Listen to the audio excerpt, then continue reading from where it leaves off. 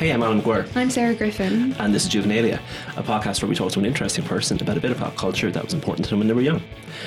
This is our first episode at our new home in Tall Tales. Very exciting. It is. Very happy to be here. Yeah. Let's not dwell on it. Let's move on. Our guest is a freelance writer whose work has appeared in places like Image and Confetti and many other places. Aisling Keenan. Hi. Welcome to the show. Thanks. This is very exciting. It's so great to have you here. I met Aisling first when we both worked in GameStop in 2000 and question mark. And I used to call her store out in swords and be like, a woman's voice? Who is this? We were the only two. Yeah, we survived it. We survived it. We are survivors. There's a group. We were in a group. Yeah. We made through. So it's great to have you here to talk about your very important cultural touchstone from the 1990s and noughties. Yeah. What are you going to talk to us about today? I want to talk about Friends. Not my friends, Friends, the show. It started in 1994 and went on till 2004. So it was I was 6 when it started. And I don't think I was allowed to watch it at 6. No one phoned anyone to report my parents. But I know I started watching it when I was about 10, and I know I watched it from the start and all the way through. And I have yet to stop watching it constantly. It was really important to me as a child for different reasons, and it's still really important to me as an adult and features in my life pretty much every day. Okay, so for maybe one person doesn't know what Friends is about. Okay, what's Friends actually about? So, I don't think there is. We were just talking about how shows get into you by osmosis. I have never watched The Simpsons, but yet I know I could name the entire family and several characters, and I know where they live, and I know what jobs they do. But anyway, the Friends crew, so there's 6 of them, and they live in Manhattan in completely unlikely apartments that they could never afford based on the fact that they work in coffee shops and things like that. Rent control apparently, but I don't know. And the 90s, but also on Manhattan Island. For Monica's apartment, it was her grandmother's apartment that was rent controlled, so she was subletting from her grandmother. Yeah, and she was half unemployed and half a chef sometimes, and then Rachel worked in a coffee shop and didn't get any tips because she was crap. So I really don't know how they afforded to live there. But anyway, so there's Monica and Ross, and their brother and sister, and then there's Rachel, who was Monica's friend from school, and she moves in with Monica. Joey and Chandler lived together across the hall, and Chandler was Ross's best friend in college, and then Joey is Chandler's roommate. And then there's Phoebe, who doesn't actually fit really anywhere in. She just kind of met them at some point in the earlier 90s. And they actually address that in one of the episodes where they say, Phoebe, you lift right out. She does. She's not related by blood to anybody, and she's not, she doesn't have any long-term connection to any of them, but she's, one of the 6. And I loved it from the get-go because I didn't know this about myself until I started researching, but I love and have a very strong thing for ensemble casts. A really good ensemble is it's romantic. You can place yourself right in there. Totally, and you can pick which one you are, and you can say which combination.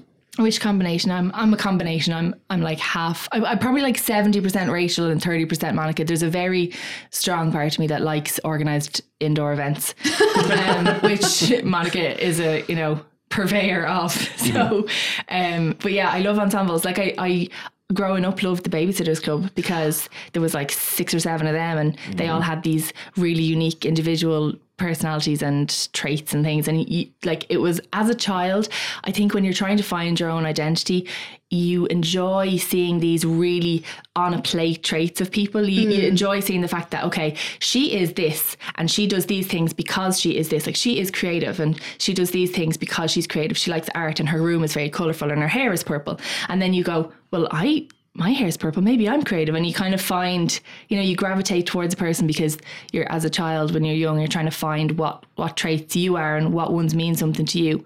So I like ensembles because they offer you loads and loads of traits, and you can, and that's why I like Friends, because you could pick the best or the worst of each character and say, how does that apply to me? They're like lots of little mirrors. Yeah, totally. You're just which one kind of am I? Yeah. And as you grow up, that changes, right? Yeah, totally. And you start, as you get older, when you're young, you're just I'm so wonderful. And you only find the good traits. And then as you get older, you're like, oh, I'm a wagon, just like that. And you pick out the negative parts of the people. And so I think I always gravitated towards the funny one, and not because I think I'm funny, just because that's what I wanted to be, like Raphael and the Turtles, and then Chandler and Friends. It's aspirational. And then you realise most people who like Raphael or Chandler when they're young turn into Ross and they get older. So I think I'm probably 50-50 Chandler or Ross, or 60-40 depending on the day and how much caffeine I've had. It's like I was Michelangelo because he loved pizza. So that's how basic I was when I was a child. I was like, which turtle are you? The one that eats pizza all the time. See, I'm a little bit older, so pizza didn't come into Ireland until after the turtles happened. Oh, late Okay. pizza. I think I'm Yeah. a late pizza haver Yeah. in general. I think I was too, but I think I was like an aspirational pizza wanter. You know, I was really like, well, he has pizza, and Oh, yeah. I'm going to be him. That looks like because fun. That's going to be in my That looks future. good. Yeah. Although I should have been April O'Neil because, you know, journalists. And amazing jumpsuits and white look, boots, to be jumpsuits, fair, realistically gorgeous speaking. red hair, dragon boss. Fab, unreal.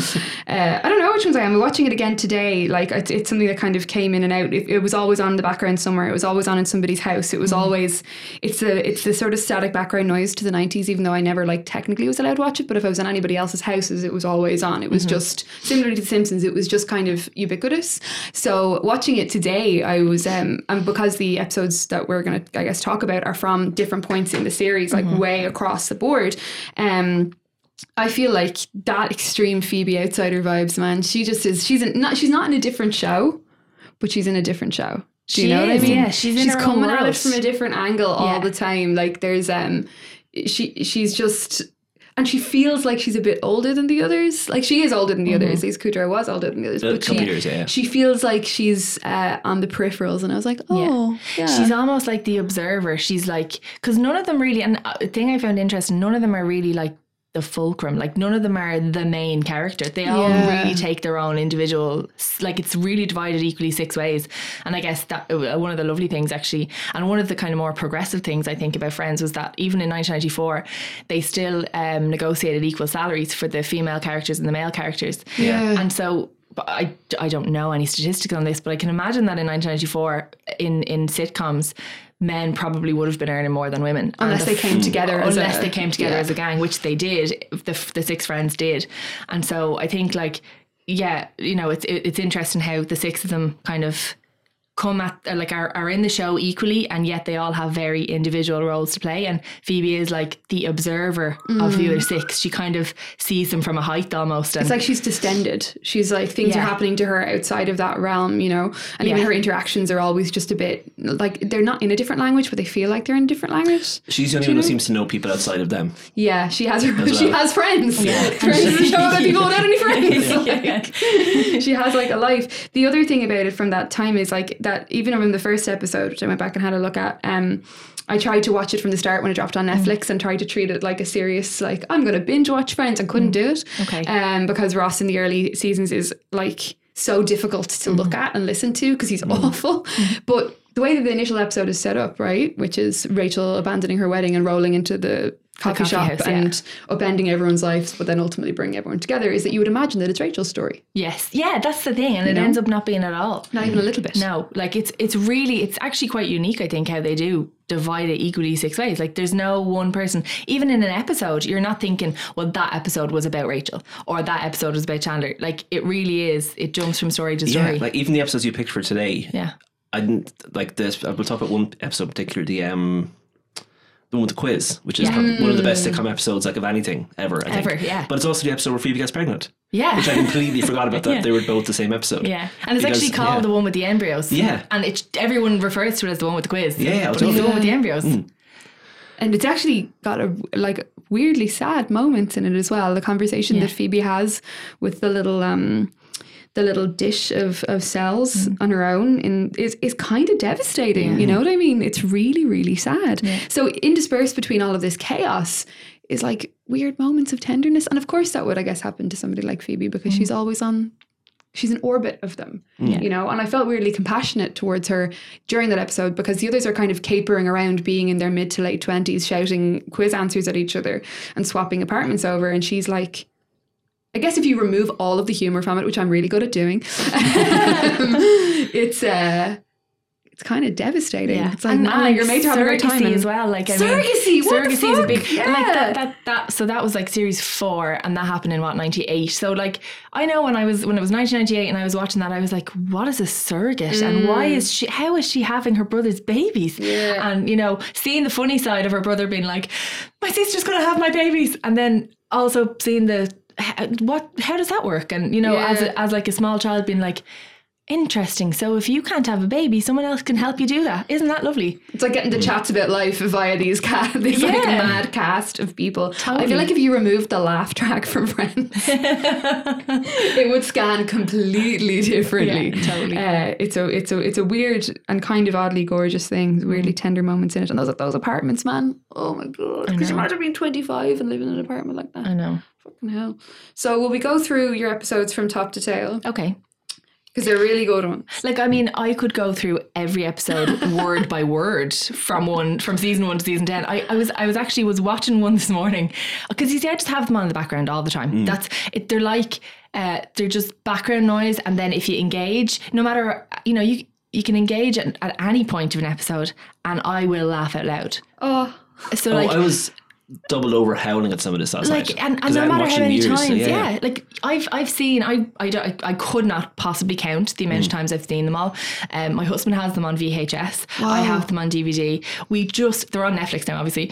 They're the most streamed thing on Netflix in the UK and Ireland. I say it's because people put them on like in the background. Totally, in the background. I just have them on constantly, and like you tune in for a second and you laugh, and then you go off and do your bits, and because it's so familiar, you know what you've missed and you know when to come back. But I was watching the episode that I have down here, which I think out of the ones I've picked is probably my favourite. It's the one with Rachel's other sister, with Christina Applegate. Oh, that's brilliant. She's perfect. Phenomenal. She's perfect. She just fits right in. She drops right into the cast. It's amazing. Oh my god! And she's exactly what you would think Rachel's sister would be. There's actually a family resemblance. And there is, it's weird. It's so believable, but I was watching it, and as I was watching it, from the moment the first line was spoken, I was mouthing along the script, and I know every line. It's like listening to music. Totally, like it's, and I actually was starting to judge myself because I was like, maybe if the Queen comes over, maybe not even then. And I was like, why are you saying, like, why are you repeating these words to yourself? Like, let Chandler do it. That's his job. But no, it's so familiar to me, like, and it's so comforting. I think that's why I still love it so much, because it makes me feel like when you're 10 and your parents are there and you're sitting on the couch and you're in your home and everything's okay and school hasn't started to bother you yet and people haven't started to bother you yet and everything's lovely. When I watch Friends, I feel that wash of comfort and just, I can really relax when I'm watching it, and I can really, the friends feel like my friends, or, it gives me this complete sense of relaxation, which is maybe why something that I loved so much as a child, I still love so much now. It's amazing the power that something can have to transport you so succinctly, and how gorgeous it is that we can access it so quickly now. Totally. Like when Friends was made, and things for me that's something like Frasier, I will just stick Frasier on in the background, and I have the same thing where I'm just like me and my fancy Seattle radio friends, but that same transportation feeling and that utter relaxation, like that gift. And I think it's because it's from that particular nexus, you hit it on the head, before everything starts to bother you. Those last few quiet nights. And I think especially with things like Friends and Frasier and The Simpsons, because when they were big, they were all encompassing. They were like everything. So I remember watching the very first episode of Friends when it aired on Channel 4 originally. And I used to watch Channel 4 and BBC 2 comedy with my mother every Friday night. That was like our thing. And she was like out one night and Friends was started, and she was like, so what was it like? I was like, it's actually really good, this new thing. And then I was like in from the start. But I remember like it was so big that like when it started airing on Network 2 on Monday nights, we used to like come in from the road playing, watch Friends, and then run back out and like shout the last line at each other. Oh, that's amazing. It was everywhere. It was like, I do remember being in 6th class and girls having pencil cases, and I wasn't allowed to watch it at that point. I was allowed to watch Frasier, which is such a strange choice. That is odd. I now know that my mother listens to Juvenilia, so I'm just like, ma'am, what? Which one is more appropriate? But that coming to school and people having pencil cases and people saying hello to each other for the first time, you're being like, why is everyone, like the language of it catching into our mouths, like it transformed, I think, a generation of Irish kids. It was definitely the first time I'd ever really heard an American accent consistently, on the television. And like what you were saying about it being all encompassing and everywhere was like, now even like massive shows like, Game of Thrones or any of those really huge ones that make all the headlines, like they're huge, but there's Not in the still way. so much there's so much choice. So if you go onto Netflix, you can watch whatever you want for hours, and you never have to see Game of Thrones or any of those other really big ones. Whereas, like you said, everyone came in and sat in front of the television at the same time. Like that kind of experience made Friends a bigger deal than it probably would have been had it been coming out now for the first time. Because like now it can feel like everybody watches like Steven Universe or Stranger Things, but if you just like turn left, Absolutely. you'd find people who've never heard of it all. But whereas you knew everybody was watching. Like, Friends. And you knew like- everyone was watching it at the same time, Yeah. which is so odd. Yeah. You knew that like if you landline phoned your pal during Friends, she's not going to answer because she's watching Friends. Like it was almost a weird like you knew that everyone was going to be in front of their televisions at Or half she'll call 8. you back after Friends. And if you miss it, you're probably going to be missing out on the chats the next day, or you'll be Totally. on the left of the in-jokes. Like, but speaking as someone who was on the left of the in-jokes and watched all this happening from the sidelines, Yeah. I was just like, it was a stone cold national phenomenon in a way that I don't know if they predicted, and I don't know if they knew making it then that it would become this vignette, like this background noise to these lives of so many different adults. They had a feeling. So I was reading Yeah. Vanity Fair have a very good oral history of Friends. Whoa. And a couple weeks before the first episode aired, the director took all of them out to Vegas and gave them each $500 and took them out for dinner and went, enjoy this because it's the last time you'll be able to go out without getting swarmed for probably the rest of your life.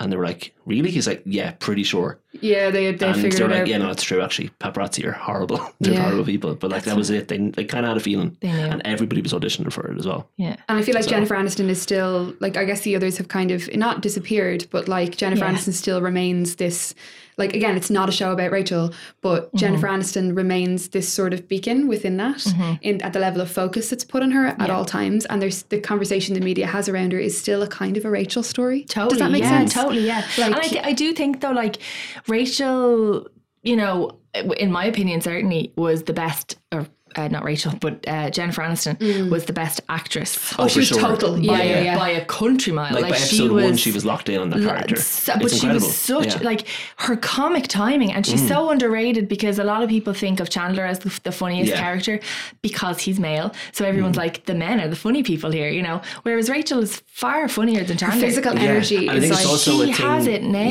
Yeah, like- it's where people think if you're telling jokes, you're funny. That's the one way to be funny, and that's Yes. what Chandler does. Whereas Rachel's funny in all these other ways. Rachel's witty, Yeah. and she has a fantastic comic timing in not a one-liner way. her like Chandler it's does. reaction. It's reactionary. Yeah, her totally. reaction stuff, and it is physically powerful to watch because she is like a tiny little bird, like fizzing with energy. She is very angry. Yeah. Like Rachel is fucking raging Oh, yeah, all in the In time. the quiz episode, every single line reading she does in that is This- just yeah, it's she's amazing and so high energy. It's incredible. So like everybody is on top form in that episode. Yeah. That's the one episode I would have loved to be in the audience for. Oh my I imagine God. the energy for it. I have was just dreams unreal. Yeah. regularly about being in the audience for a recording of Friends, like all the time. I dream it all the time. I sometimes dream. I once dreamed that I was cleaning Monica's apartment. Like I have had seriously like vivid Friends dreams.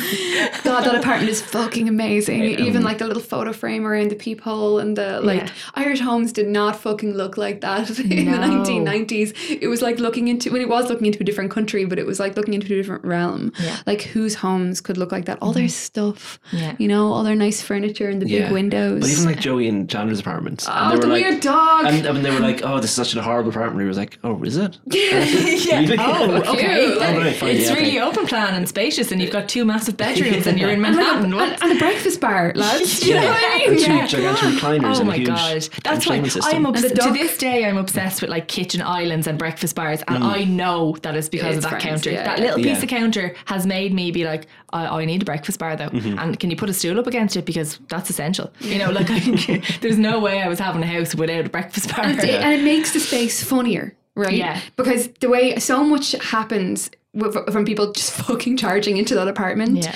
or like there's an episode that we're going to look at some point. I think where I don't know which one it is. It's the one where everybody finds out. Oh yes, Oh, yeah. And it's Phoebe's brilliant, deeply uncomfortable seduction of Chandler. And so much of that is that lovely closing doors, opening doors. Yeah. That's what I loved about Frasier, was the closed doors, open doors thing. And it looks like a stage play. It's is it a farce? I think it is. Yeah, That's it how would it be, works, yeah. where it's opening doors, closing doors, and things are happening out of sight from others.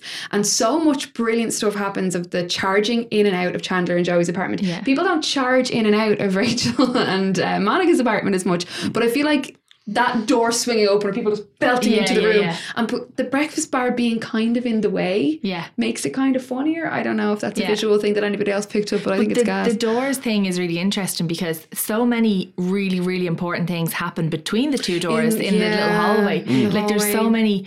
The bra and the sleeve, right? The bra and the sleeve. And then one of the parts of the episode where with Rachel's other sister is Chandler's sitting out there on the step and Monica comes out to him, I think, and he's sitting there and he's upset because Rachel and Ross have said that if Monica dies, he's not going to get to raise the baby. And he's sitting out there and he's really down because they have decided that, you know, he's irresponsible and he's unable to take care of a child, and he's out there feeling really bad about himself. And there's so many odd, like kind of tender, quiet moments that they take in the hallway. And there's like relationships begin and end in the hallway. Like there's breakups that happen out there because that's the space between the two apartments where they know the rest of the people are either in there or in there, so we can have private time out here. And in an oddly public private in building. a weird so it's there's kind of a really cool great bit in an episode that we didn't list down, but I think it's actually my favourite episode, the one with the two parties. Oh yeah. Where Rachel's parents have split up and they can't be in the same room as each other, and her mother's invited to her birthday but her father isn't, but he shows up anyway, so they have to throw a second party over in the other place and keep them separated from each other. Oh, that's brilliant. But there's a lovely moment where Rachel's just sitting in between in the space in the hall, and her and Chandler reading a nice talk about just being kids of divorce and what that's like, and because his parents split up when he was a kid and her's splitting up now, and it's just like this little moment, and like he hugs her and then Ross comes out and he just passes her over in a hug back to Ross. It's really nice. And it also has the thing I honestly rewinded this on the tape over and over again, where at the very end, because this is the purest farce episode, because they're like navigating between these two spaces. It's like a Frasier episode essentially, and eventually Rachel's mother is out in the hall and the father needs to get from one to the other. So the lads just stand behind him and go, and just dance the whole way across the room. And it is the funniest thing. And then he tries to come back out and Phoebe opens the door for him and the lads just turn around the door and go, I think I've seen that one. I honestly, I could not stop rewinding that last night. Like just pressing the 10 seconds button on Netflix. My wife was like, stop, please stop. Like, nope, it's the best bit. It's gorgeous, isn't it? But again, the hall is just... It's real important. It's almost like the third apartment in a way.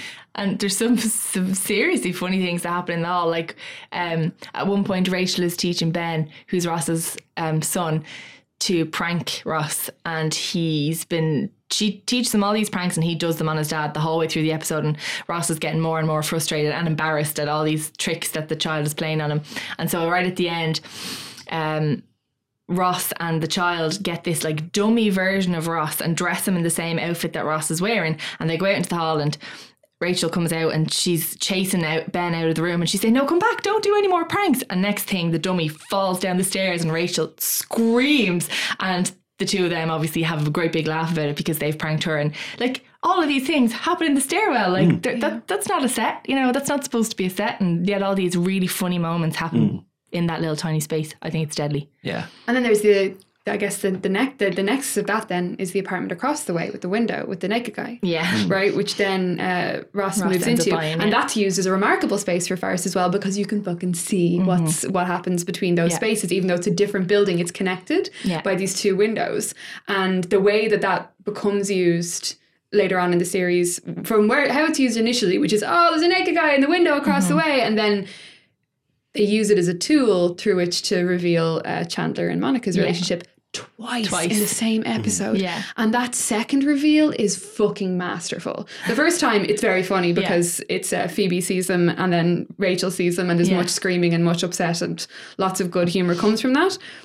But when Ross sees it, you don't expect that to happen within the same episode, and it is used in the exact same way it is in the beginning, but it's fucking brilliant. So I guess as sitcoms go, and as kind of like that very simple setup, it's super complicated and really brilliant. Like it's real magic stuff. Good apartments.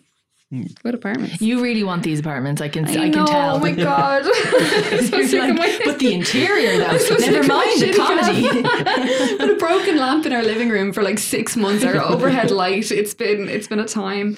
Definite deep apartment love story. Oh my god. And Central Perk as well, obviously, is the other kind of consistent location, right? Yeah. And I like Central Perk. I read somewhere that the reason they could always get that couch, because that confused me even as a child. I was like, How do you you get cannot that resist. You can't, this is Manhattan. There's millions of people. There's no absolute way that couch, that comfortable prime seating location would be free every time they walk into the coffee shop. But then I read somewhere that the like fan theory is that Gunther, because the Central Perk manager is deeply in love with Rachel, and he wants her to always be accessible to him. So he basically tells anyone who sits there, well, go away because Rachel might be in. So that makes me feel There like is a reserve good. set on it sometimes. I think I've seen it. Sometimes, yeah. But I also read was that the reason that why it's a cafe and why they basically invented people being in for coffee is because they didn't want it to be a bar, because James Burrows had just done Cheers. Oh my God. So I don't want to do another bar show. It can't be in a bar. Yeah. Friends would be fucking different if it was a bar, Wouldn't because it? it's not boozy. There is a No. flashback episode where It is a Ted Burke bar. is a bar. Yeah, and and it is has a completely snooker different table in because it. like Rachel and Chandler nearly have. I don't know, Phoebe and Ross have sex. on The the, tone on would the be coffee split- table, or on the Pool table. Pool table. Yeah. Oh my God, that makes so much sense, because like something that struck me about it is that, especially in the quiz episode or the embryo episode, pardon me, Phoebe, they're all really fucking nice to each other. Like they slag each other and they give each other stick. They love each other. But somehow, miraculously, these are 6 people in their late 20s, early 30s who are getting married, having children, having affairs, all this shit, and they're all really nice to each other. And I'm like, that's fabulism. There's one like that? directorial choice they make really early on. It's even in the first episode, but they keep it the whole way through, and it's really important. Is that they show each other laughing at each other's jokes. Oh, wow. So their jokes are actually Yeah. for each other, not for an audience. yeah. So you see Monica like laughing when Chandler does one of his one-liners, Yeah. which you don't see in other sitcoms back then. They're Yeah. doing it for one another. They Yeah. don't just live in like humor world. Yeah. They're entertaining each other. Yeah. And I think, Jesus Christ, that is actually super powerful. And there's so many scenes as well when if you're watching the actors that are acting, so you're looking at the two that are actually, conversing or doing whatever they're doing.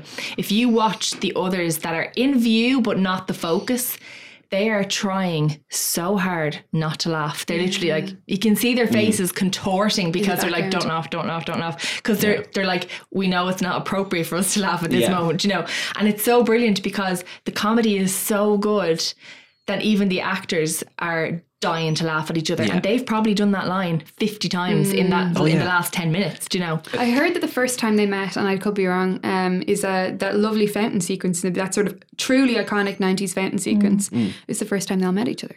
They filmed that before they filmed the beautiful. series, so they Yeah. had no idea what the characters were going to be. There's no actual relationships in, Yes. in that fountain sequence No. at all. So That's where it all started, in that fountain sequence, and which the is fountain gorgeous. is in the Warner Brothers studio in No LA. way. It's not actually in New York at all. Although it does look like It could be Central Park. a Central Park Yeah. fountain, but it's not at all. So according to their oral history, they spent like all their time together for his first few years. Yeah. They were like, we're going to be actual friends because that's the only way the show is going to work.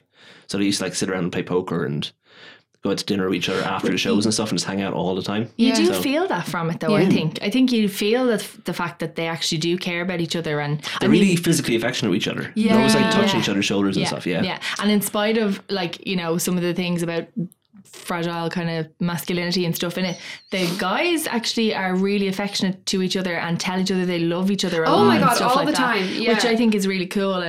And they're also not afraid to, there's no sexual tension where there shouldn't be sexual tension, like as in Joey and Phoebe, like they play, and Joey obviously hits on everybody, but there's when they need to be caring and just loving with each other, there's no weird boundary that stops them being open and there's no kind of, does he fancy me? Maybe he fancies me. I don't know if he fancies me. What's this about? It's just friendship.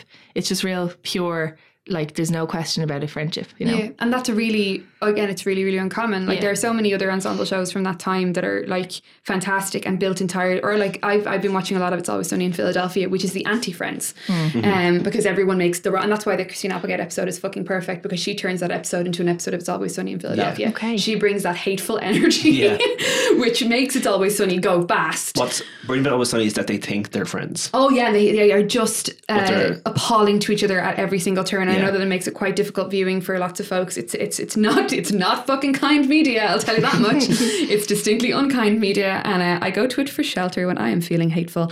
And in fairness, everyone, it feels like, makes the correct choice in every moment, and even when that's where to their behavior to each other, they're actively supportive without agenda. Yes. What we are believing or buying into in the fantasy of Friends is that they are all very good people who love each other. Yeah. And that's the true romance of it. Yeah. Is that somehow there are 6 people in their mid to late 20s, all going through their respective Saturn returns, who really love each other. And are still friends 10 years later. Like in spite of all the changes and marriages and babies, like they have 7 kids between them in the course of the 10 years. And it's just, Jesus, yeah, like it's just wild how through all of that, they didn't drift apart. They didn't, you know, they didn't fall out with each other for any length of time, really. And yeah, like I remember being, you know, this is going back to me as a child again, like I think I identified with ensembles because I didn't have an ensemble myself. Yeah, like I was a bit of a solo kid, and I genuinely didn't see a problem with that as a solo kid. I was quite okay being like, you know, kind of existing by myself and dipping in and out of friendships, but never really having a gang, or never really feeling like I was in a gang, or feeling like anybody kind of got me, not in a weird way, but just I just never really felt welcome in any kind of, you know, clique. Yeah, no, never. Yeah. And so, you know, seeing those ensembles that were really nice to each other made me think, like, I kind of felt like, okay, well, there's hope. Like, I could probably be in a gang because they're nice to each other, and I just want to be nice to other people. So cool, like that's achievable for me. Possible. Yeah, I definitely feel the same way. Where it's with the like the Babysitters Club and you know, kind of early ensembles that I would have identified with. I feel like I did that because I didn't have an ensemble of my own, and I desperately wanted one. Yeah. And seeing those helped me feel like I had one, you know. I feel like I still turn to media for that as well. Like, as somebody who freelances, you probably get this where you might not see another living human one end of the day to the other. Yeah. I feel like apparently I like hang out with Shane Dawson now. I don't know. Like, that's just two of my internet friends. I'm just like, I'm just going to put on these internet strangers and listen to them talk. I'm going to put on the McElroy brothers and listen to them talk. Yeah. Like, having fictitious, it's parasocial is the term that I keep using, and it sounds really scary, but it's not. It's what we all do when we watch media alone and we connect to it. It's one way, but that's fine. Yeah. Actually, it's kind of easier if it's one way. Look at all of these friends I have that I don't have to fucking talk to. I can just watch them do their thing without any emotional demand on me whatsoever. It's quite but yeah, and a part of that is, I guess, it's escapism. It's all those things that we are more leaned towards when we're little as well. It's aspirational living. Yeah. That totally. I could live in, like, I have lived in America with a bunch of people in an apartment that was shit. We did have a great time. But did you have an island? We did not have a fucking kitchen island. No. We also didn't have 7 children. But like like the moments in my adult life, that did in some way even slightly mirror these fantasies of American sitcoms. Felt more powerful because I was like, I would have loved this. You know, I would have loved this. They're never sustainable in the same way that the Friends thing. It's not sustainable. Like certain afternoons are like, this is like something from Friends, but it's not like your actual 20s. It's the Muppet Show thing again, man. It's the Muppets, where it's a gang of weirdos who somehow manage to love each other through it all. Like, that is 2 weeks. Yeah. It's a month. Yeah. It's an afternoon. And that's really all you kind of want from it. But the real amazing fiction of Friends is that their schedules sync up so often. Oh my God. They meet for breakfast before work. Yeah. But they take the piss out of that too, because in one of the episodes, they're all sitting in the coffee house, all 6 of them, and they're all talking about their jobs and how, so Rachel has just gotten fired, Monica is employed, Chandler's unemployed, and they're all just talking about how badly their jobs are going, and they're all like, God, I wonder why. Like, and Joey just goes, maybe it's because you're all sitting around a coffee house at 11 o'clock on a Wednesday, and they all just jump up and go to work. It's such a beautiful moment, because it's like Joey's taking the piss out of exactly what we all see as being really weird. You're like, why are they all just there available in the morning to have coffee together, like, forever, you know? And he takes the piss out of it. I love it. Yeah. And they're also not great at other people outside of their group as well. And I'm sure that becomes a thing later on, that anytime somebody orbits near them, they either eat them up and spit them out, or they deflect them entirely. They are really cloistered. I have on occasion met groups of people who are all speaking in that same melody and are all clicked in together in that way, which I can't handle. I cannot handle it. I'm sure that is lovely for them, but whenever I encounter a pre-existing group, I'm like, I'm good. I'll come in for an episode and leave. So their dynamic and the rules of the world they live in. So this is what we're kind of picking apart, really, is that they live in a world with a really specific, fantastical set of rules that makes it beautiful watching, but is true fantasy, I guess, for viewers. Nobody ever manages to break into it. No. Ever. Poor Janice. Yeah. Fucking poor. They did her bad, man. Poor Janice. Justice for She's Janice. fine. Janice got married like 8 times. She has 7 different surnames, and now she lives in Westchester. Like, she's totally fine. I was fucking texting her yesterday. We're in a WhatsApp group. She's fine. I know. In fairness, though, like I do. This is going to make me sound really odd. I do think, where are each of the characters now? So I'm thinking Gunther's still running that coffee shop and has fallen in love with some other stunning, Ingenue. you know, totally, and continues to dye his hair. And then I think that Rachel got off the plane and then said to Ross, you were coming to Paris with me, and he went, yeah, cool, okay, no bother, because I've messed up your life for the last 10 years in so many ways that I'm going to let you do the thing you want to do. And he goes with her, and she, you know, continues her career, because Rachel is a really strong character, and I mean that in, like, she's a strong woman. She decides she's going to be fine as a single mother. She leaves Barry at the altar in spite of her parents' pressure and societal pressure, and like When she's 24, she's a baby when she leaves Totally, the altar. yeah. Like, that's baller move, That's man. yeah. I know plenty of fucking people got married at 24 who were like, oh, okay, we're just doing this, you know? like she gets out the window. I also got married when I was 24. Sorry, that's super creepy, but I'm still married and it was awesome. We didn't have a wedding. Oh my god, shit. Oops. No, you know what I mean, though. Like, Yeah, no, I know. But this is the thing, she does, like, she makes these solid decisions, and she really goes after, you know, she pursues the career that she decides she wants, and she tells her parents that she doesn't want the way of life that they prescribed she for her. turns down their money, right? She does, yeah. Yeah. She cuts up the credit cards, and she tells her dad that she doesn't want to be a shoe, and he doesn't get the want to be a metaphor. shoe. He doesn't get the metaphor at all. She's like, Daddy, I don't want to be a hat. And he's like, no, Dad, I don't want you to buy me a hat. I'm saying I am a hat. It's a metaphor, Daddy. And she just has this, like, she just has this life planned out for her, and she's like, hold on. This isn't what I want. I have, and like, she gets out, leaves the wedding in a wedding dress, goes to find this friend who, from college, she remembered being sound and remembers that she's living a life in the city that, you know, she aspires to now. And she goes and finds her and just inserts herself into their lives. And, you know, that's a powerful move as well. Like, that would terrify me, I think, even as a And fair 31-year-old. fucks to Monica for taking it. Do you know what I mean? I Like, don't think she had a choice. And No, I she think really didn't. that's part of what I identify with Rachel. If there's something that I'm vibing, I feel like I want to, you know, do, I'm just going to do it, and people are going to have to accept it. you're coming with me on this journey, or you're fucking Totally. not. So I think Monica's just like, oh yeah, that's kind of what's happening now. Cool. Let's go. So yeah, Rachel is super powerful, and I think she does succeed and follow her dreams and brings Ross with her, because he does try and mess with her so many times, so deeply throughout the years.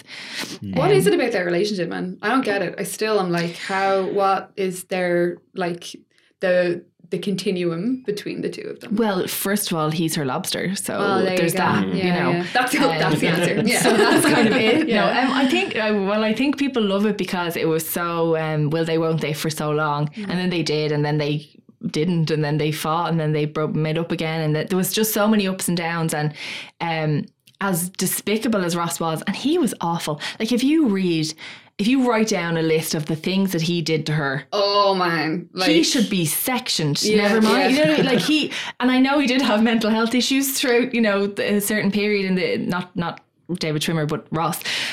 poor David Schwimmer, man. Let's give that poor fucker a break. But like, he was awful to her, and yet everyone really, and all the really other women backed that them. he dated, actually, Totally. consistently. Totally. He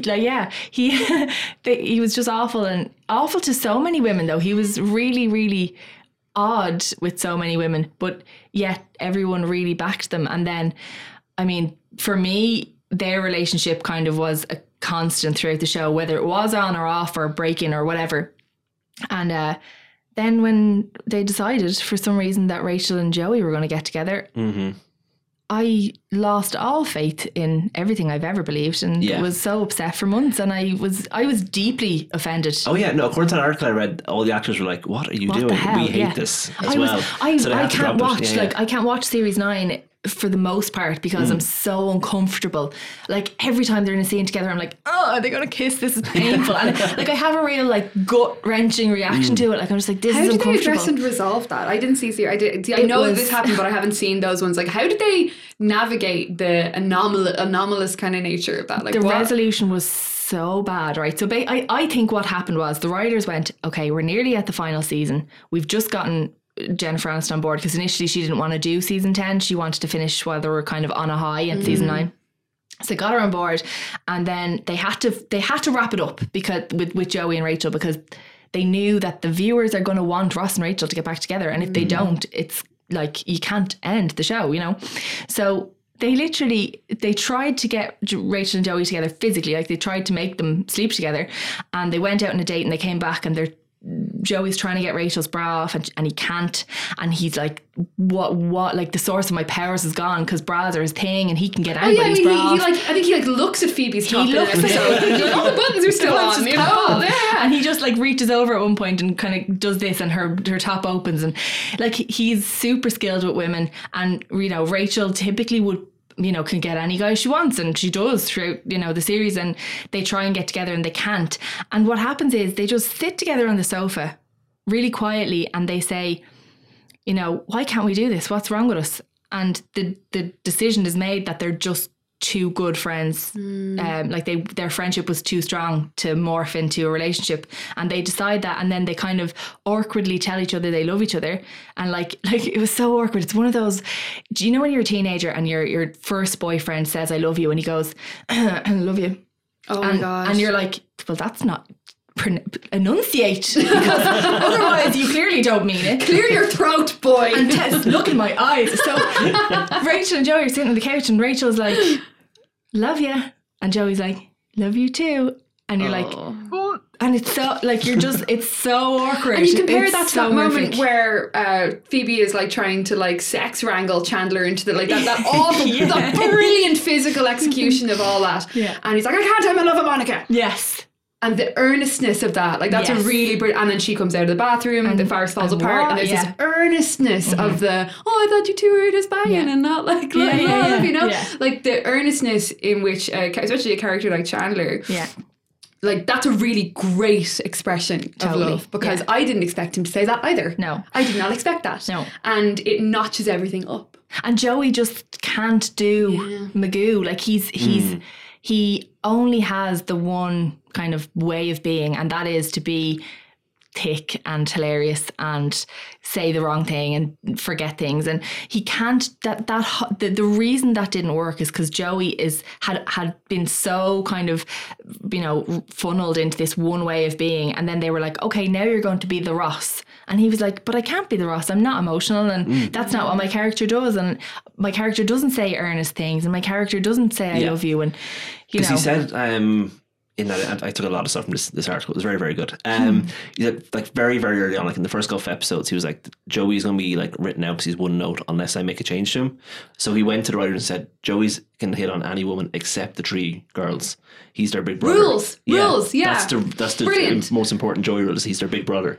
So just throw that away then, and it doesn't work. Yeah. Because it's completely contrary to everything we know about him. Exactly, yeah. And he never would, and all the way through. And even afterwards, like, do you know that scene where Rachel has just had her baby and she thinks that Joey has proposed to her. So basically she's in the hospital room, she's just delivered, and Ross has an engagement ring in his jacket pocket, and Joey accidentally, it drops on the floor, and Joey bends down to get it and turns around, and Rachel assumes that Joey is proposing because they had this kind of fling. Now it had ended, but she assumes he proposed, and she says yes because, like, you know, she's probably high on, because like, she's just had a kid. Yeah. And then this whole like drama ensues where Ross comes in and they realise that what's happened, but that feels so wrong, because Joey is their minder. He's like the lovely person that looks after them and makes sure everyone, the world isn't hurting his good friends, and then it's just do we meet so many of Joey's girlfriends throughout the series? Or are they sort of mentioned in passing? There's a lot mentioned in passing, and there's a few that we meet, but never in a really serious way. Never in a kind of a long-term way. Like there was one, you know, Kristen Davis, who plays Charlotte in Sex and the City. Yeah, she comes in as his love interest briefly, and he's the only one ever, I think, that he really, really likes. And it turns out, so he says to they get up the next morning, and obviously he slept with her the night before, and he says to Rachel, fob her off, tell her I'm not interested, tell her I'm a lone wolf. And then he goes off and they fall in love with her and they think she's wonderful and they try and make Joey give it a go. And then he ends up really, really liking her. But she turns around then and tells him that she's a lone wolf and she doesn't want anything serious and she doesn't want a relationship. And she's the only one that you really see any other side of Joey with. Yeah, I mean, he was with Kathy for a lot of episodes, but that was just as dramatic foil because Chandler was actually interested, and Chandler was obviously much better suited to her as well. Totally, completely. Yeah, which is Patrick Velveteen Brewster. Rabbit, Yeah. I remember that one. Yeah. By heart. And Chandler in the Box as well, which is Chandler in the Box. I was flicking through the episodes last night to find the 4 you'd given us. I was like, that one. Also, everything I know about Friends seems to have happened in the first 6 seasons. Okay. I know nothing about the last 4 pretty much. Everything was like, I can't believe that happened that early into Friends. Yeah. Or that, like, they didn't. Chandler and Monica got together at the end of season 4. That's early. Yeah, they were there for like 6 seasons of it. It was Chandler and Monica, which is wild to me. Yeah. And there's a brilliant line actually in one of the ones. I feel like we keep saying about the ones you gave us, so maybe we should just give them as a list at the end and be like, these are the ones that we were vaguely referring to. Here's your homework.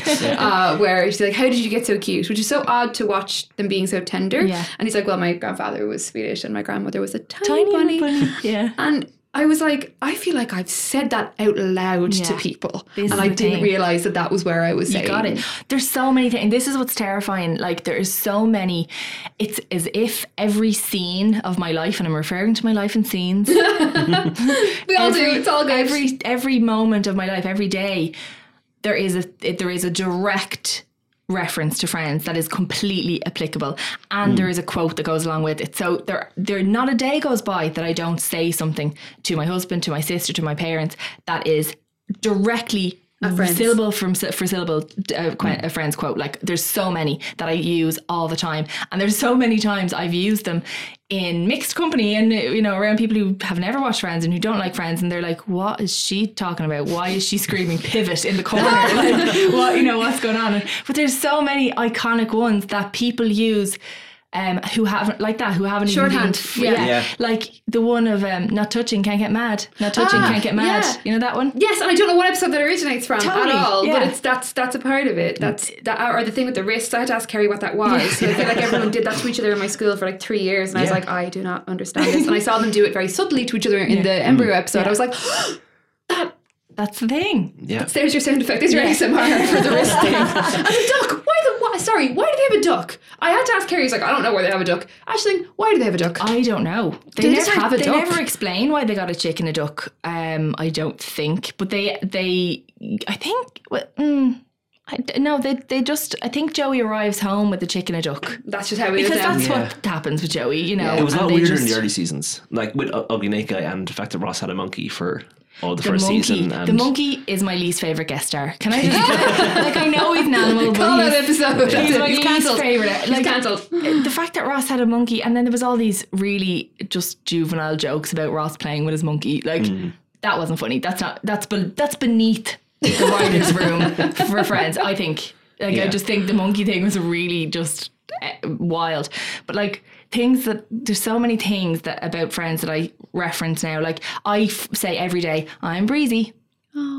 About Monica when she is leaving a voice message for her ex Richard, and she's trying to be casual, and she's like, and she actually says in the message, I'm breezy, call me back whenever you want because I'm breezy. And the friends are like, you can't say you're breezy because that negates the breezy. And I say that to people all the time. I'm like, you can't say you're cool because that negates the cool. And I rework it to fit in my life. And I like, people think I'm funny, but it's not. I'm not. It's because of Friends. I've just taken the writer's room and I've applied it to my own life. And it's like a template for adulthood, right? Totally. Where you feel like you can just superimpose these. Like, I completely feel that. I feel like something just clicked into place massively for what Friends is. It's a template for adulthood. It's a template for a particular adult experience, and it's useful and it's warm and it does come up way more than you think it does. Oh yeah, I think I've mentioned this before in another episode, but I think I mentioned it in general. I think it's specifically Friends that broke me in this way. that I think all interpersonal problems can be solved within 20 minutes with an ad break. Oh my And God. if they can't be resolved, you're like, oh well, this obviously That's the is real over. That's it. And I think it is specifically Friends that did that to me, that made me think that way about things. Extremely quick conflict Similar resolution. like me and Karen were going out like when we were much younger and we'd have like an argument about something, and after about 20 minutes I'd be like, so are we? And she's like, no, what are you talking about? I was like, well, and Friends they'd be broken up by now. I'd be like, But that's the thing, like, you know, conflicts probably shouldn't last longer than 20 minutes. And if they do, you know, it's really serious. Like, you know, you should be able to wrap things up pretty quickly and just go, are we friends again? It's fine. Don't worry, you know. I feel like it's very shouty also, which I enjoy. I like my husband always says to me there's only one thing that can consistently make me laugh, which is people doing stupid voices. Don't know what it is. It's just it's the easiest thing. And but the secondary layer of people doing stupid voices is shouting. Okay. And it is Unexpected very shouting. Yeah, it is very shouty. Monica shouts a lot. Oh, she's so they're so angry and everything. We're so frustrated. Yeah. And especially the physicality specifically of Rachel and Monica is that it looks a lot of the time like they can't contain what's going on inside them, which is amazing. And again, it's sadder that they didn't get more credit for being the funny ones, because they're I feel like Chandler does a lot of robotic arm movements and a lot of, like, I know listeners can't hear this, but a lot of sort of elbow to wrist flailing to make a point, or on the heavy syllables of a word, you know. But the women are much better physical actresses. And there's a lot of good falling. Yeah. Or in the quiz episode where When Phoebe just comes in and sits upside down. that, and also when Rachel says they want to get rid of the duck as well as the rooster, because it's always getting the other one riled up, and just this hand movement, and the energy that it's just this perfect line reading. It's like she does so many of those that are not what anybody else would have done with it. Yeah. It's pure her. At the end of that episode where she comes over to Monica and she goes, you with your steady hand. Now I'm the one with the steady hand. And her hand is rattling. And I'm just like, that She is brings brilliant. it all the way to her hip and it's still shaking. It's still fucking shaking. She is so funny. Like, I just think Jennifer Aniston has such beautiful timing, and she's intelligent with it, and the way she like uses inflection, and you know, she just has a way, and like it's almost like when I think about certain quotes of hers or certain lines of hers, the way she says it and the way her voice moves through a phrase is so perfect. And like, it's almost like, you know, when you hear your favorite song and then you hear a live version and you're like, well, that's a bit wrong, and you can hear where everything changes. Like when I hear those things being said, I hear the up and down of her voice, and it's almost like listening to my favorite song, because I can hear exactly the way she says the things that she says, but it's the way she says them that make them so funny, because if anyone else in the show had said it, it wouldn't be as genius. And like sometimes it's really understated, like in that episode in series 9 where Christina Applegate, her sister, comes along, she says there's this, and this is my favourite Rachel line, and that's kind of a big statement for me, but they're sitting on the couch and the sister's sitting next to Rachel, and she's decided, and she's in a huff because she's not getting the baby when Rachel and Ross knock die. And Rachel's sitting there and the sister is giving it all, like she's, you know, and very obviously pissed off, and she keeps dropping her shoulders and folding her arms, and she's, you know, and Rachel is just kind of looking at her and trying to ignore what she's saying. And then Christina Applegate just goes, you know what, this is typical Rachel. And Rachel goes, oh yeah, remember in high school when I died and didn't give you my baby? And she just delivers this completely dry, like, would you ever shut up? And then she flicks the magazine closed, and you're just like, that is beautiful. They're all very good magazine flickers. They love a magazine flick. Yeah. Gotta bring back. That's more magazines for more theatre. You can't do that with a fucking smartphone, guys. You can't just be like flicks Instagram close. Leaves their phone down gently so it doesn't break. It's a shame. I don't think theatrical with them. Yeah. No. It's a shame that like TV wasn't rated, like regarded as highly as film was back then, that they all felt they had to go into film, because they're all really, really great TV Brilliant actors. TV actors, totally. And I'm not sure if films really worked for them as well. Like, No. Jennifer Aniston had some good films, but like if she had like another series or two of something. Do you know what she did really well though that I don't think the others did? Like, I've seen her in films since, particularly Horrible Bosses. I feel like she was really lovely in Dumpling as well. And that too, she was lovely in that. But in Horrible Bosses, and then there's a film called We Are the Millers, which is a comedy thing where she plays like a mother. But in both of those, at the start you're like, well, there's Rachel. But by the end, you're like, you believe that she's the other character, which I don't think any of the other ones did. I mean, clearly Joey didn't, because he starred in a show called Joey. But the rest, you know, when you're watching the whole 9 yards, you're watching Chandler interact with Bruce Willis. You're not watching Matthew Perry. It's such a poison chalice, isn't it? To become iconic in that way. So but I then think that's what for me kind of proves my theory that Rachel is the best, or that Jennifer Aniston is the best actress, because she moves on to do film and be believable. And she is so funny in Horrible Bosses, and she's so funny in We Are the Millers. And I think, but you're not thinking, well, there's Rachel being hilarious in different contexts. You believe the new character, which I think is good. Lisa Kudrow has had the best actual career. She had The Comeback, which is one of the best series ever, I think. I haven't seen it, but I know that RuPaul is obsessed with it. Yeah, so Comeback is about this actress who gets a new role in it's basically a sitcom like Friends, but she's playing the mother, or like a landlord in it. Oh. And then it's kind of her dealing with that, and it's a reality show following her around dealing with that. And then 10 years later, they did season 2 of her trying to get back in and doing like a HBO show written by the writer of that first one. And it's really referencing metatextual, and Lisa Kudrow is brilliant in it as like this ego monster. And she also written the opposite of Sex, which is the Christina Ricci film, where she plays a complete bitch in that. And she plays against type completely and regularly, I think, as well. Yeah. Which the rest, Jennifer Aniston is a bit, but the rest of them not so much. I haven't seen Courtney Cox in anything. She did Cougar Town, yeah. Oh, God. That wasn't I heard it got better, that the name let it down. I think the name really let it down, because everyone was like, Cougar Town.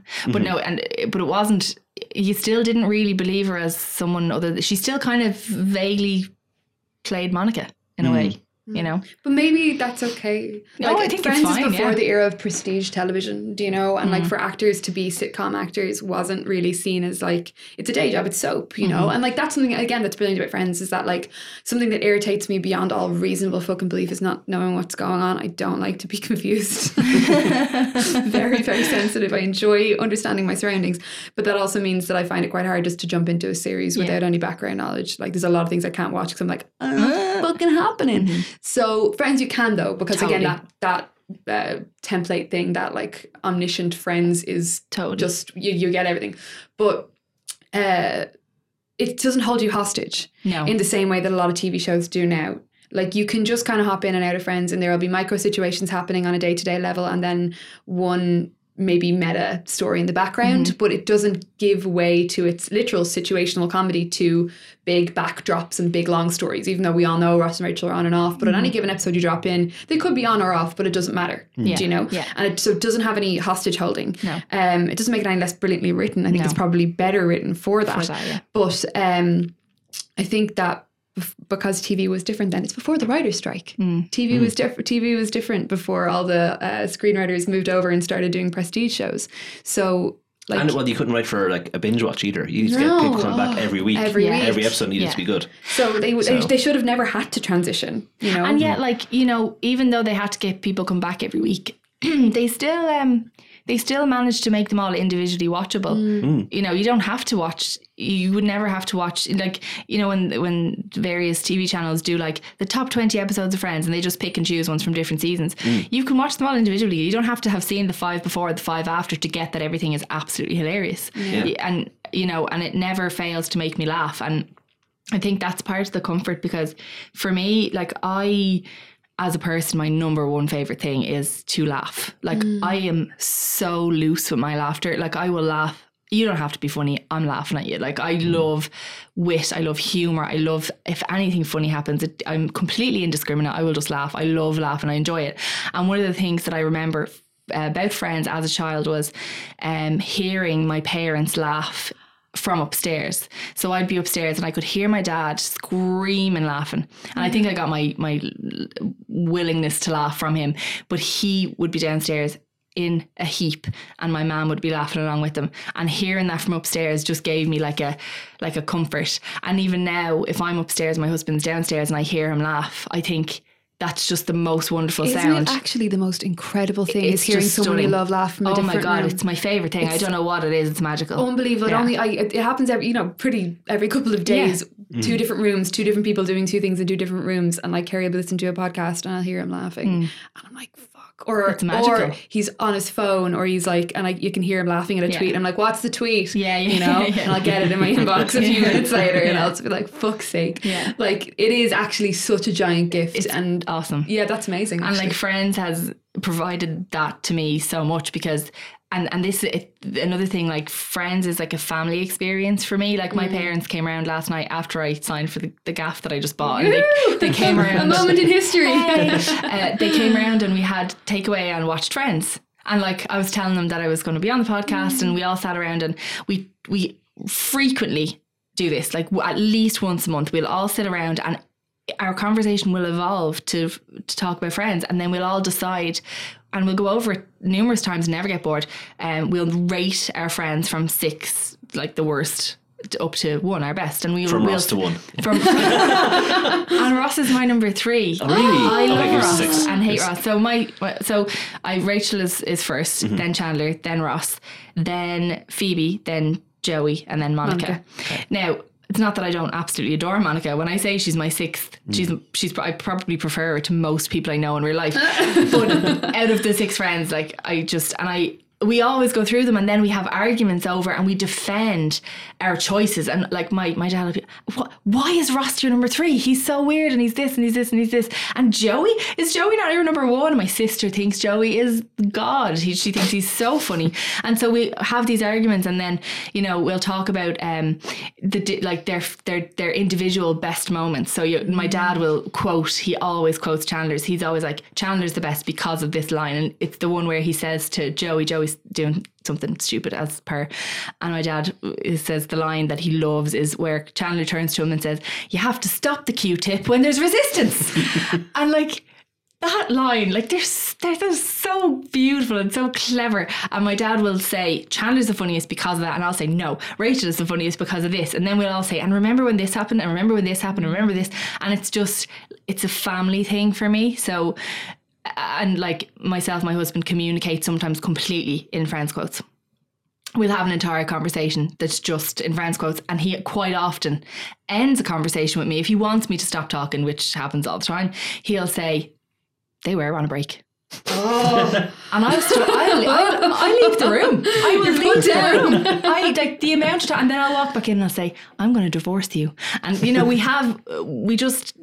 say that because he knows it'll get me to the core, and I'll want to leave, and I'll want to not talk to him. So it is a subculture then. Like so much of what happens, I don't remember who was saying this to me, but so much of the conversations and the language of every individual relationship is a subculture. It's a subculture of 2, right? So being able to share that big template and narrow that down into a separate language. Yeah. Do you know what I mean? Like the language of friends that you have with your family is one language. The language of friends that you have with your husband is another language. It's a palette nearly that you get to kind of paint your life from, which is actually such a rare and gorgeous experience to have with a text. Yeah. It's kind of weirdly powerful. Yeah. It's deadly. So we're like 25 years out from the first episode of Friends now. Wow. So Jesus. How do you think all of it holds up? Do you think some of it's aged, or how do you feel about it? All of it now? Lots of it has aged. Yeah. Some in like hilarious ways, and then some of it in really bad, problematic ways. And I was listening to an episode of Juvenilia the other day, and problematic was a word that came up a lot. We throw it out often where it's like I guess it's sort of a disclaimer that we always lash on things from the past, where it's like, all of our faves are problematic. Totally. We're all have issues. Like they do. Like I think we're all grown up, intelligent, woke ass people. Like none of us are even like as smart about this stuff as we were. Like we're all much smarter about this stuff than we were 5 years ago. So to hold something from 25 years ago to the standard we're holding ourselves to now. You can't be cruel to your childhood self for what they loved. You can't. You can't go back in time and yell at your kid self for not being woke enough. Like, no. What? And you also can't really yell at them for not being woke enough, because at the time they were reflecting the way society was to a certain extent, and the way and real opinions of real people at the time. That's not to say that they weren't completely wrong, but you have to kind of just look at it and accept it for what it was. And some of the stuff that has aged poorly, like there's some like small things, like none of them obviously had mobile phones, and a lot of the content, loads of the episodes actually completely revolve around things that would have been solved with not an issue if if there was mobile phones. Like at one point Monica leaves, or Chandler rings someone, and the voice, Joey says, "Oh, I got her machine," or Chandler says, "Oh, I got her machine," and Joey says, "Her answering machine," and he goes, "No, interestingly enough, her leaf blower picked up." And like, that's, you know, those kind of even the jokes wouldn't moments, exist. the jokes wouldn't exist, and the whole episode where Phyllis and Chester, Phoebe nicknames Monica and Chandler, she nicknames them, and she says they have this thing where they agreed to meet at the cinema at a certain time and they completely missed each other. And that whole thing, again, that episode revolves around that dynamic and that scene. The smartphone destroys it destroys farce of any description. Totally. It undercuts and annihilates the form. Yeah. And there's so many beautiful things and hilarious messages and things that are left and things that happen on phones that would not have happened you know, in a world of smartphones. Like Rachel is going out after she has the baby and she meets someone in a bar, and Ross and Mike are having beers together, and it's really awkward, you know, that episode, and they're talking about what like the definition of lager is, and things are about to get wild. Because like, obviously the writers are like, we should put like Paul Rudd and David Schwimmer together because they'd be amazing, and they're like, but these characters have nothing to say to each other, so they just lean into it and really just keep calling them back into the apartment when he's trying to leave. That's and it's it. just, he has to go back in because he has to catch the message on the phone, and that he wouldn't have had to go back in there if they had smartphones, because Rachel could have just rung ahead, and but she, you know, he has to go back in, and then the girls arrive home, and Ross goes, they're like, "How was the night?" And Ross is like, "Yeah, we drank beer," and Mike played with the boundaries of social normacy, like, you know, and it's just so, like, that whole episode would not have happened if there were phones. So that kind of has aged, but I'm so glad that they didn't have phones. But then obviously all of the really bad stuff, like the fat Monica jokes and I absolutely hate it, man. I find that so difficult, so offensive, and like, so I think I found it difficult when I was a horrible. teenager, but I find it doubly difficult now, because I'm looking at Courtney Cox and just thinking she's like a tiny bird. She's like a tiny bird, and they put her in a fat suit, like that's yikes with a capital Y. Bad vibes. Bad vibes, so bad. It's also pretty outrageously homophobic, if I remember it correctly. a lot of gay panic jokes, a lot of gay panic, but also first lesbian wedding on television. That too. So like, it's kind of progressive and then back. You know, it's like one step forward, two steps back in some ways. And then there's what's the the kind of, there's an interesting, like, fragile masculinity thing happening a lot with Ross and Chandler, and interestingly they're the ones that have direct family members who are gay, and like, obviously Chandler's dad is trans, and then Ross's ex-wife is a lesbian and she's married and whatever, and they, you know, yes, they have the wedding, but Ross is talking about at one point he's talking about he doesn't want Ben to play with a Barbie doll or something like this, which is really, you know, it's so ridiculous when you're looking at it. But then he's talking about, you know, don't play with that, like those are for girls, here's a G.I. Joe, or here's a dinosaur, or whatever it is he wants them to play with. But then he goes back later, so you're thinking, oh, for God's sake, Ross, let the child play with whatever he wants to play with. He's not, you know, it's not going to turn him into what you don't want him to become or whatever. But then he goes back later, and Ross is talking about how his father put so much, you know, pressure to be, you know, in quotes, masculine on him, and he has this whole conversation about how, you know, why he feels the way he feels, and it kind of, it's not, you know, it doesn't take away from the fact that yes, it's completely, the way he talks to his son is completely toxic and whatever, but it kind of explains Ross's perspective on things. So while there's lots of issues around it, like they do address the fact that the characters are flawed. But at the same time, I guess that there's a lot of readings of Friends, readings of Friends which query and queer Chandler, and like look at his existence, and like I think Chandler is trans as a meme, and then as an unpacking and an examination of him and the way he handles homophobia and behaves in these really like toxic ways is rooted somewhere, you know, but again, in a 30-minute non-prestige sitcom from the 1990s, that's not how it was designed. That's not how it was viewed. Those aren't the conversations the viewers were having around it. We can look at it now with hindsight and grown-upness and education, but at the time, that's not what was going on. So the world moves fast. The show is a fixed point, and the world grows from that fixed point and takes things from it. But yeah, you got to watch real close now. Yeah. You know, And or passively too. I like watching passively a lot if I can. If I can dial down sometimes my endless rage. Yeah. But it is important to look at it responsibly, because there are people now watching it for the first time or who won't be able to ever enjoy the caper and the farce and the beautiful layout of the apartment because they are blinded by how horrific these people are. And blinded by the fact that, you know, 6 out of 6 of the lead characters are white and slim and straight and good looking. Yeah. Like, that doesn't happen in any friend group, does it? Like, in real life? Yeah. So it's fantasy. It's fantasy. in fact, it's high fantasy. It's Game of Thrones. It actually is. Like, it's great. It's sci-fi. Like, it's not real. It doesn't happen. And they also have no other friends. That's the other really important thing. And the tragedy behind Friends is that they have they have a utopic existence in these 2 apartments, the corridor and the coffee shop. But they are a snow globe. Do you know what I always find really interesting about that? Like, about them not having any other friends. When they have a party, or when they have a, you know, like Phoebe has her baby shower and there's all these people and you're like, poor Phoebe. Who are these people and where did you find them and why are they at your baby shower if they're clearly not important to you? Phoebe was homeless. Yeah. This is a whole storyline, you know? Like, there is a lot of, like, if you really want to, like, pull Friends apart, like, the intersections of class, like, the reasons that Joey and Phoebe aren't the same as Chandler, Ross, Rachel and Monica is because they're not college educated. They're, like, coded as, like, poorer or different in some way.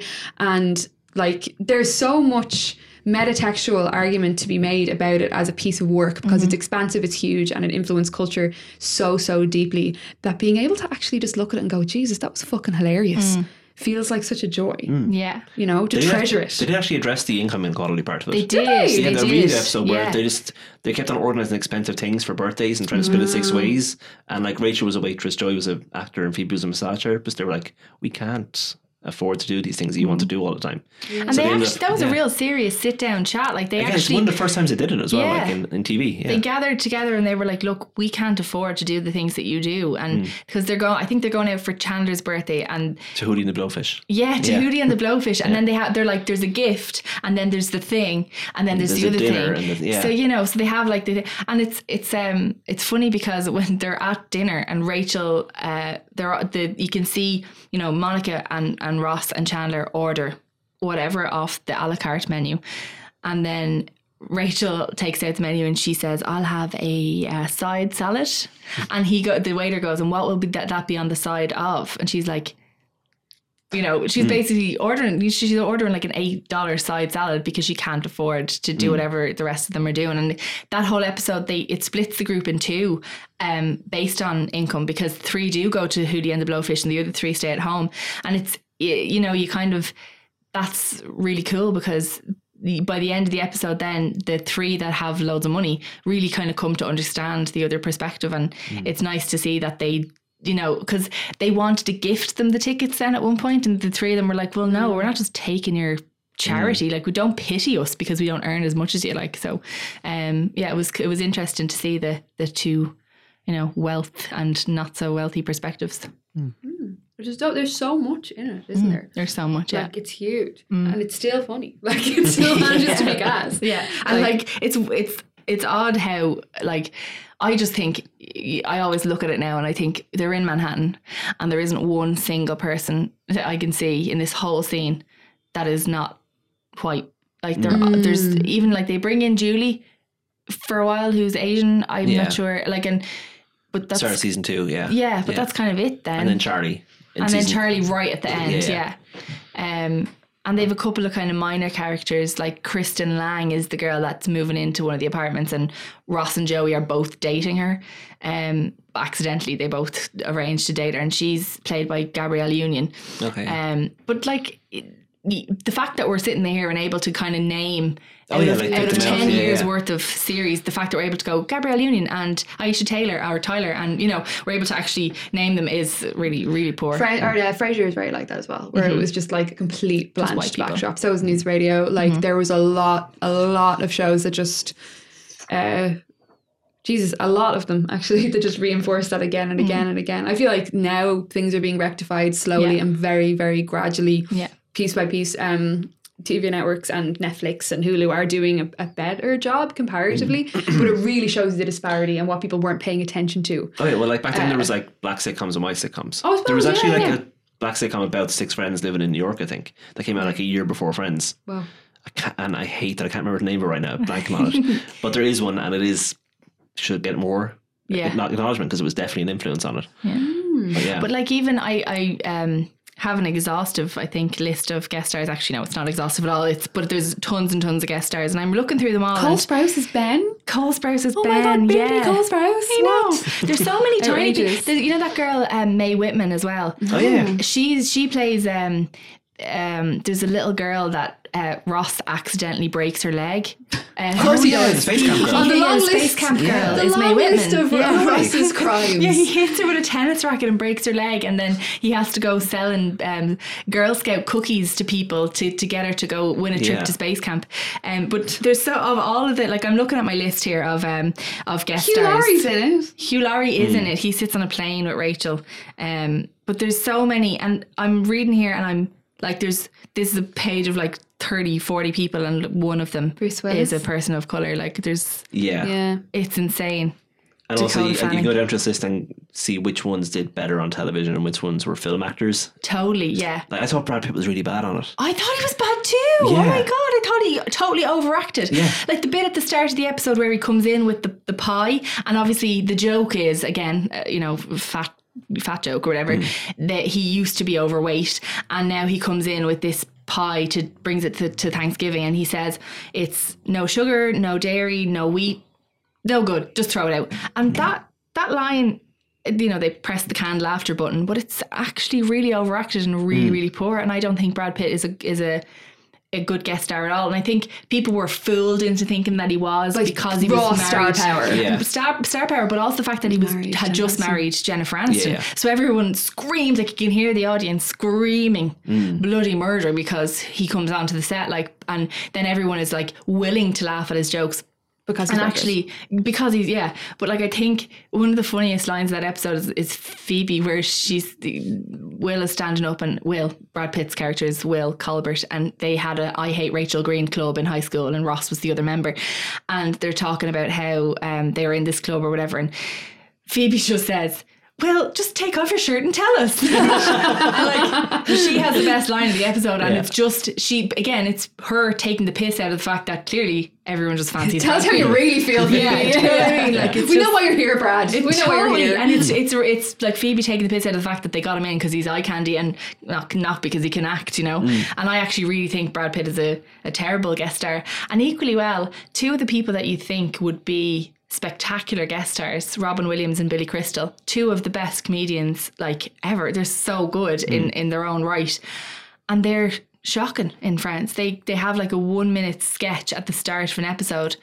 and it doesn't actually interact with the group at all, really. And it's so poor, and it's not funny, and it's awkward, and you're kind of just like, I find myself watching that episode now and almost just sitting there waiting for that piece to end so that the episode can start. And it's just, they're so terrible, and they didn't make use of their comedy value, I guess, as much as they could have. But that kind of speaks to the power of the bottleneck then, doesn't it? It speaks to the power of the ecosystem and the 6 characters, that anyone, even if they are a tremendous, huge Hollywood star that tries to interact with that, it's like the approaching a clique who already know each other really well, or a group, or sitting in a bar with a group of friends who are friends, and you are a person who is adjacent or new to that. You can't get in. You can't disrupt the pH balance of what's happening there. Yeah. Like, even if you're fucking Robin Williams, Yeah. it doesn't matter. Yeah. I think generally if you're more famous than them, you didn't work on the show. Yeah. It's like Julia Roberts was good, but Bruce Willis wasn't great. Yeah, as well. I thought Julia Roberts was fantastic, but again, hers was just her. She didn't interact with the 6 of them. She just interacted with Chandler and just had that one kind of really funny, you pulled up my skirt in grade school joke, and she was good, and she's a very funny actress herself, so I think it worked quite well. But Bruce Willis was in it for a few episodes, so he kind of almost went beyond like just having a cameo and went into like being a character. And like there was moments that were it was as if he was trying to be Bruce Willis instead of being Paul Stevens, which I think made him lose it. But then there was pure magic moments as well, where he's in this cabin in the woods and Ross is hiding in the press or under the bed or something, and Paul Stevens is in the mirror and he's hyping himself up to talk to Rachel and to go out, and he's like obviously gonna bone her that later that night or whatever, and he's in front of the mirror and he's like, I'm just a love machine, and he's like singing and like flexing his muscles and like looking at himself and like checking himself out, and Ross sees this and he's like, oh my god, now I have ammo, I can totally date your daughter now because I've seen this. But that is, and he pulls that back on him later in this awful David Schwimmer-y in a real love machine way. Oh my god. And then they're like, Bruce Willis puts his arm around Ross and is like, I'll show you the guest room, and like they're friends then because he has something on him, but I think that moment for Bruce Willis was brilliant, and the rest of the time he's kind of trying to play himself, which is weird. But yeah, I thought he wasn't a bad guest star, but my favourite is definitely Christina Applegate, who is just spectacular as Rachel's other sister. Reese Witherspoon plays her other sister Jill, and I don't think she was great either. She was a bit she's very like they kind of over shallow her, they make her too vapid and too kind of thick and too like, I'm just here to like look pretty and caricature, not character. Also, like she's so just la la la la, and so I think she's not amazing. I think what's powerful about the Applegate moment is that when she kind of walks into Rachel's life, Rachel's her baby and has everything set up, and the Thanksgiving thing happens, and the first thing she wants is the hair straightener. She's like, no, we're playing. She adjusts the rules of the space to her level, which is in fact almost literally what Rachel did in episode 1. Yes, yeah. She walks into the pre-established space and she adjusts the rules to her level. Yeah. But by the point where Christina Applegate enters, it's like, no, like they try and resist, and then it's like, actually fuck this. Yeah. So you can see the sisterhood there because it's that same arrogance. And that same like, no. And that's why it's funny and that's why it's powerful. Because it's a mirror nearly of the first. I don't know. I think it was a mirror of the first one. She's a great face. She's so funny. She's very, very funny. She's so funny in that episode, and she's like when they have the fight kind of later in the episode where they she's talking about how she's not getting the baby and she's really upset, and she says she says all these things about her, really mean things, and then next thing she says, and the pinnacle of what she's enraged about is she's like, and I have a sister who works at Ralph Lauren and I still have to pay retail, and she's like outraged that she's not able to access her sister's discount, and that's the thing that makes her eyes water and makes her mouth freeze up, and Rachel's so pushback is that she thinks it's 35. Oh, it's 45. It's 45. And it's so small and so good. Brilliant. It's so brilliant. It's so good, and it's so like that for me was a real like sister moment. Like that was a very pure, you have a sister, like between two sisters, those sorts of digs are so powerful. Like they will knock you over. And by Rachel saying, oh, it's 45, like she loves it. She loves it. And she doesn't care who she hurts. And she's just getting her 45%. It's so just petty. It's so petty and so small. And then they actually start physically fighting, and Rachel puts her hands in her hair and goes frizzy, frizzy, frizzy, frizzy, and she's like straightening it down in a panic, like trying to get herself back. And that whole episode is just so beautiful. Like I just think it's got loads of tenderness in it as well. Yeah, it has loads of lovely moments. They do both. Yeah. Real good. It's a real nice Saturday morning watch, 10 out of 10. Yeah. Like getting up early to watch Friends and another undisclosed television show from the 1990s, which we will be talking about in a different episode. It felt very deeply transportational. I was just like, I could be in college. Yeah. I could be in school. Like the touchstones and the way that we carry them forward. It's huge stuff, man. And really, people really still good. call me Crazy Plate Lady. Oh. People call like any Who kind gets of the special plate in your house? I do. I won. Yeah. I would deserve the special plate also. In that moment I was like, that's me. Crazy Plate Lady. Crazy Plate Lady. So is that us for time? I think that's it for us. Yeah. Thank you so much. But pages 3, 4 and 5 of my notes are still untouched. Ashley, do you have anything to plug? Oh, well, actually, because everyone in the universe has a podcast, I am recording mine next week, actually. It's got an Instagram page at the moment, and it's got a logo, and it's got some music, but it has yet to reach air. But it's called Private Education.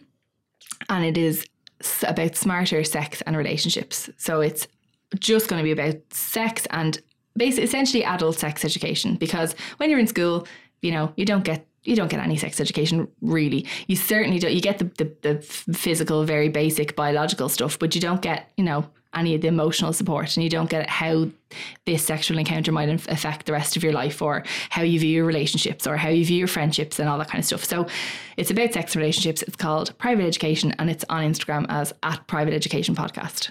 Perfect. Deadly. Thanks so much. Thank you so much. Cheers. Thank you guys. Bye, everybody. Bye. Bye.